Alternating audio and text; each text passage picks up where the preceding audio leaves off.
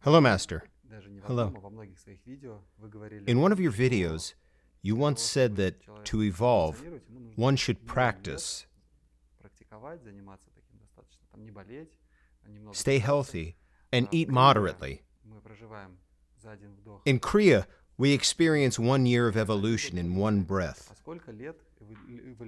Then, for how long should we evolve if we don't practice? How many years do we need then to evolve? You'll need about 1 million years because your brain renews every 8 years.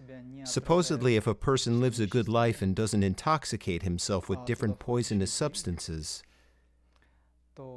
which would include the TV, so doesn't subject himself to substances or means, if he doesn't sink in the so-called social life, his brain renews every 8 years. Changes in the brain caused by the influence of the universe energy through sun and chemical alterations occur every 8 years. It should lead to the evolution of the brain. That is the cycle per se. Basically, the older a person is, the wiser he or she should be. But in fact, what do we have? The older, the sillier. Most people can't control themselves. Older people become ill and disabled. They behave like children, like silly children, but actually, adults who are supposed to be wiser, they can't control themselves either. This is all caused by intoxication. Intoxication of blood, intoxication of the whole system. There are lots of attachments, and there's no development, as you put it. But if everything is okay, if people live in comfortable conditions, they are supposed to get wiser. And in a way they do, but there are still lots of influences. And the mechanism is that during the year, our solar system and the sun as such, we don't have planets revolving around the sun, by the way. They are spiraling. Everything is moving and rotating and developing. Everything takes its 1-year cycles. And our consciousness, same as the microcosm, works in the same way. Our body is a microcosm built just like the solar system, like the universe, like space. We undergo the same processes as the universe. If we resonate with this global movement, then the processes that go on inside us and that go on outside change our consciousness and our mind. Supposedly it happens every 8 years. So to free oneself and become Buddha, to awake, so to say, for good, takes an average of 1 million years. Assuming that a person is developing. And how long will it take if one lives an ordinary life like millions of other people?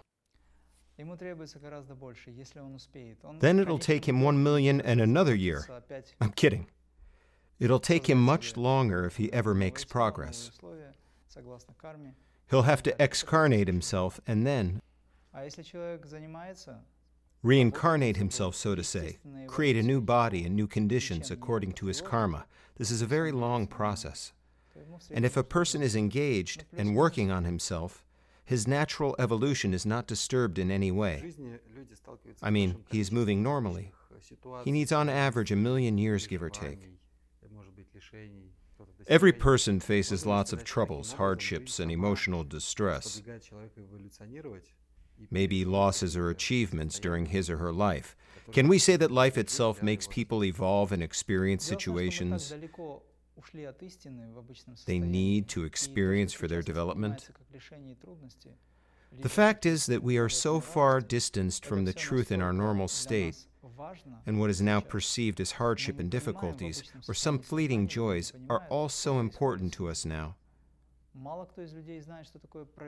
In their usual state of consciousness, people don't understand what's wrong with them.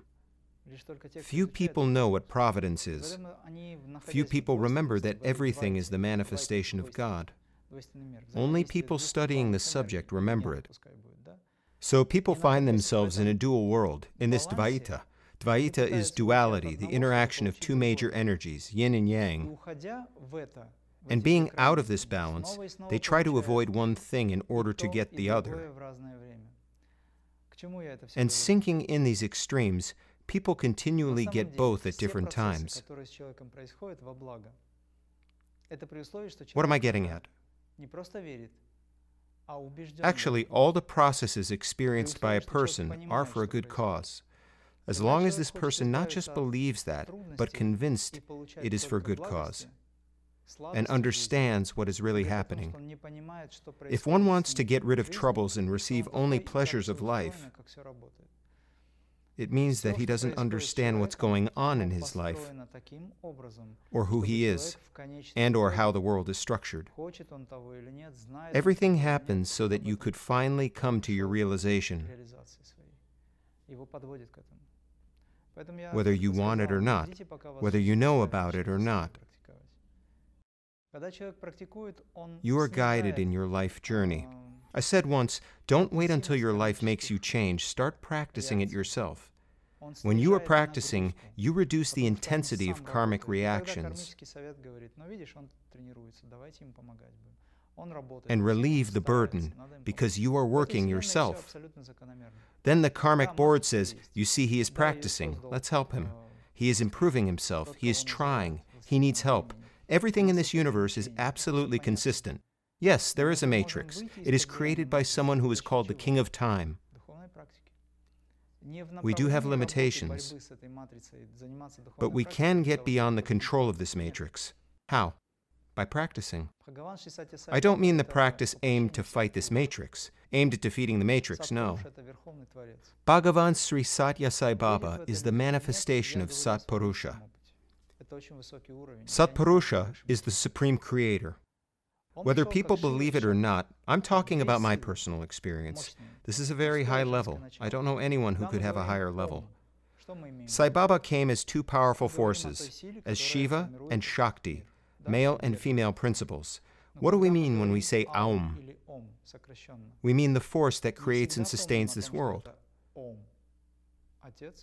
The contracted form of Aum sounds like Om. In Russian, these two letters correspond to the words Otets, father, and Mat, mother. But we usually don't pay attention to such an interpretation and consider Om to be light and sound, the force that forms the world. But who creates this light and sound? Who molds the universe through this light and sound? The father and the mother. The name Satya Sai Baba is translated as follows: Satya, the truth, Sai, mother, Baba, father. When he was asked why he had come, he answered, I've come to help you find God you've lost. If in any historic period people shift away too far from the truth, and their sufferings grow, an avatar appears in this world. A minor avatar or a major one, it doesn't matter. Satya Sai Baba is one of the greatest forces of all times. In the nearest 600 or even 1,000 years, there won't be anyone compatible with him. There will be other avatars. Now people are waiting for Prima Sai. Why am I talking about it now? To make it clear that he came to this world to show that God is very close to us. Satya Sai Baba is an absolute spiritual teacher of the whole mankind. While he was in the body, he became very close to people. He still is, even now, when he is out of the body. People who manage to understand that he is not a body during Sai Baba's life are keeping in touch with him now. Still within the Dvaita, duality, but it is communication anyway. Those who have achieved self-realization, who are in unity with God, have strength and stability because they know that Sai and I are one. They in a certain steadiness. Those who haven't achieved self-realization yet have other options. Knowing that Sai Baba is the manifestation of the Supreme, they believe or trust Sai Baba, devoted in any of the confessions. Since Baba unites all of the confessions, they can understand that all the changes in their lives are his work. They know that he constantly works at the person's ego principle, transforming one's personality into the essentiality. That's what I mean. And if you accept any changes in your life, assuming that they are the manifestation of God, if you take these changes as a test, then you'll really develop and become more powerful. You have enough power to bear everything that happens to you. We aren't sent anything that we can't handle. All changes are for the greater good. That's what I mean. Can a person on a spiritual path assume that there will be less trouble in his or her life, and that difficult issues will resolve themselves? In other words, you want to be sure that Kriya Yoga will become a sort of a magic wand that will help you to get things you want and get rid of anything you don't want. Yes, even in this sense it is possible. When you are aware of the path you are following, you renounce a lot of things. For example, you were attached to nightclubs, but when you started practicing, you stopped going to nightclubs. It could have bothered you for a while because you had a strong attachment. It could be clubbing or any other attachment. You can work consciously to get rid of your attachments. However, part of you can still have a desire. So you just work on it. This is a small sacrifice. Though God doesn't need sacrifices, but your work is your offering, you give it away. There is a good practice of 16 Mondays for fasting. Girls can really appreciate it. They devote 16 Mondays. Every Monday you fast for 24, 36, or 48 hours. It's up to you. For 16 weeks they devote this sadhana, let's say to Shiva, to the Supreme, to some aspect of the Divine. They say, please help me to get what I want. Give me what I'm asking for. And I, for my part, will do this sadhana. This is a sort of a deal, of course. But making such a deal, you develop spiritually. You work on many qualities. So when you face a temptation, you stay calm and move along. It makes you stronger. If a person becomes stronger, it means that he becomes more aware. So the karmic board doesn't need to punish him. Consequently, his life improves. To sum it up, if you are following the yoga path truly, you are protected by the Creator himself. Then, even if something that is necessary for deeper transformations happens in your life, you'll be protected by the Creator. At the very last moment, do you remember the story about Prahlada? A boy whose father was a devil? Prahlada secretly prayed to Krishna, to the Supreme God, embodied in Krishna. It could have been Shiva, does not matter. This is the same Creator who manifests himself in different ways. Prahlada's own father fought with the boy, and he demanded of the boy to be loyal to the devil, but the boy refused. Then they began to torture him. And every time when the devil tried to torment Prahlada,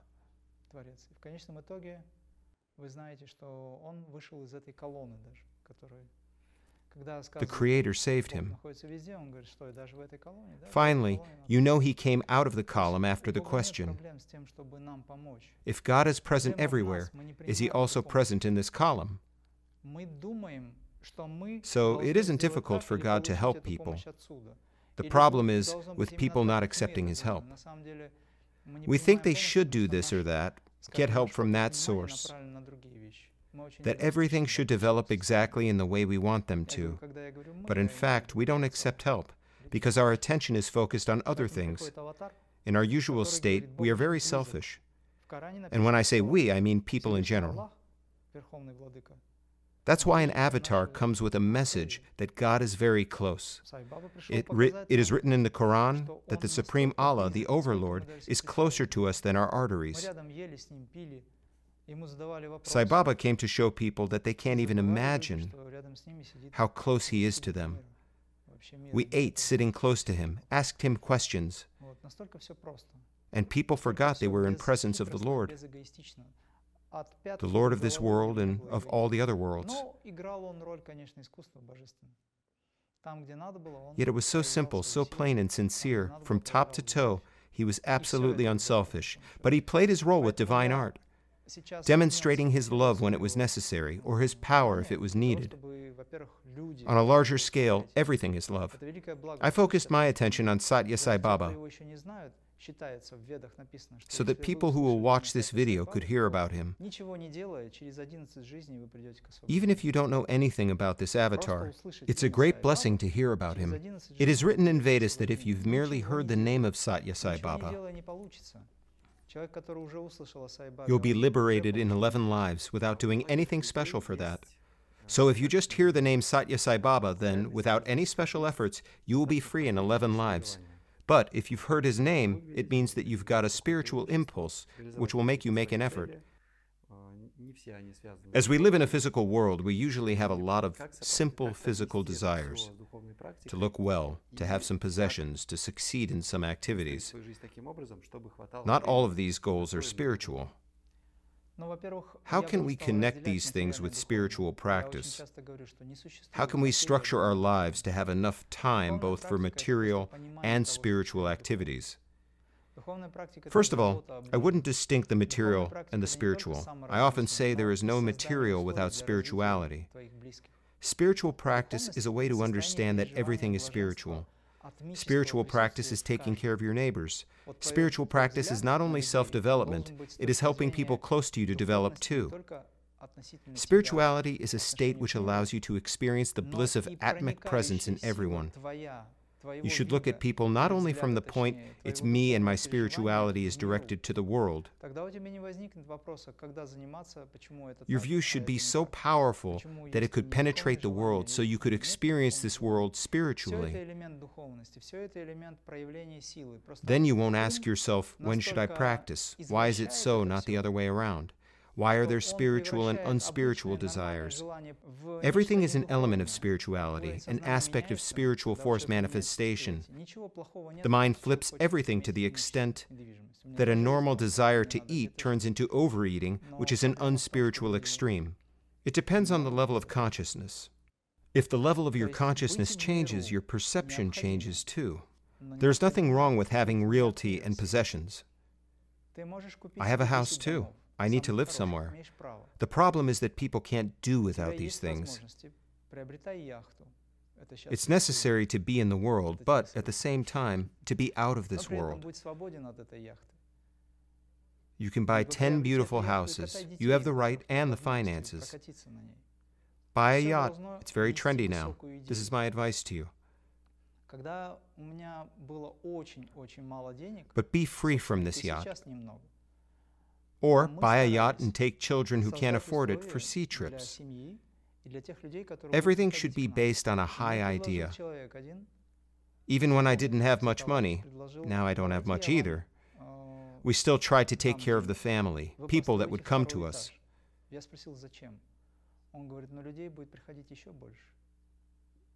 Then, one of my spiritual friends offered me a sum of money to build the second floor in our house. What for? I asked. He answered, you'll be able to receive even more guests. More and more people will be coming to your house. Where are you going to accommodate them? I hesitated for a long time. I couldn't agree because at that time I thought it wasn't spiritual to take money from a person. He worked hard to earn that money. It was his resource. Why should I take his resource to build a house for myself? In a while, he offered me money again, and then after a while, offered it to me for the third time. I meditated on the issue and took the money. After some time, I paid it back, of course. I built the second floor with a huge hall, arranged it like an ashram. Over the years, devotees came there to practice and to sing bhajans. A lot of work was done there, not for me because I don't need it. So if you buy yourself property, you're not buying it for yourself. You're free from it. Live, enjoy it, be happy. There's nothing wrong with that. Churches and mosques are very beautiful. Why should your house be less beautiful than them? Let it be. But you should be free from all that. As soon as the Almighty God takes that from you, you should be ready to part with it gladly because you were free from its inception. There is no material without the spiritual. But there are distortions of the mind, as I mentioned, that turn the material into something that makes people degrade. This is the main problem. Do you know that there are no such things as sins? Now I'm going to say something that will break down the main concept. And many people will say there are no sins, we are free to do everything we want. No, it doesn't mean that. Sins as such do not exist. There's a complex of desires which exist on a certain level of consciousness. It is the mind that distorts everything and therefore is sinful. We should have a different attitude to this. What is a sin, actually? It is something that holds you back on the way of your development. I knew a holy man who lived in Odessa. He wasn't a recognized saint, but had very high, spiritually high mental, ethical qualities. He was a man of many talents, a loyal Sai Baba's devotee. He healed a lot of people. Crowds of people came to him. His name was Oleg Semenovich.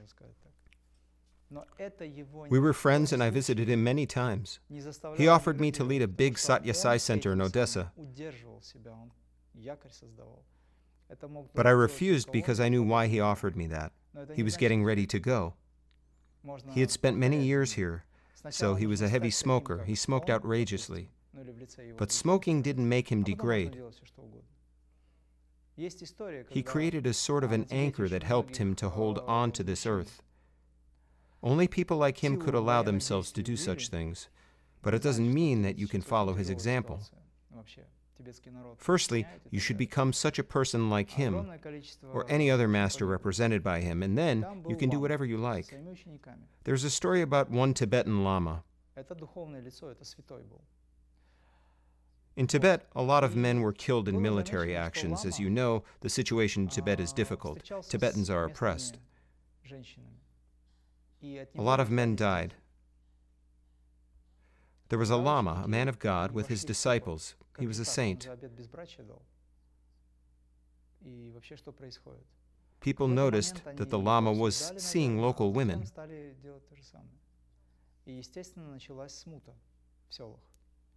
And then those women gave birth to children.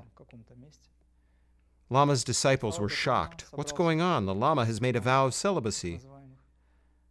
First they criticized him, but then started doing the same. It was only natural that it stirred troubles. The Lama brought his monks, disciples, together, and in front of everyone, ate away about 1 kilo of nails. Just ate them. By the way, the Tibetan nails are very big. After that, he said to his monks, if you can do the same, then follow my example in all the other things. So he stopped his disciples. But he knew why he did it. It was necessary to preserve the Tibetan population. Apparently, very high souls were born, or those who were stuck. Martyrs could also come too. It's a very high and deep discipline. That was the story.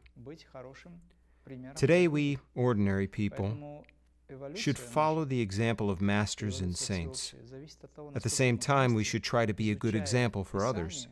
So our evolution, our universal evolution, depends on the extent to which together, by studying the scriptures, by progressing in spiritual practice, we crystallize that wisdom or that philosopher's stone which, in general, shall manifest itself in each of us. This is the way to change the world.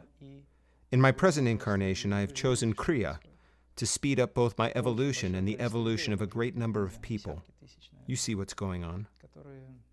Lots of people, tens of thousands, I suppose, have changed their lives for the better. They continue practicing and change their ways very quickly. So any means that lead to God who is within you is good enough. God isn't somewhere outside. He is inside of us. Self-realization takes place within you. Thank you, Master.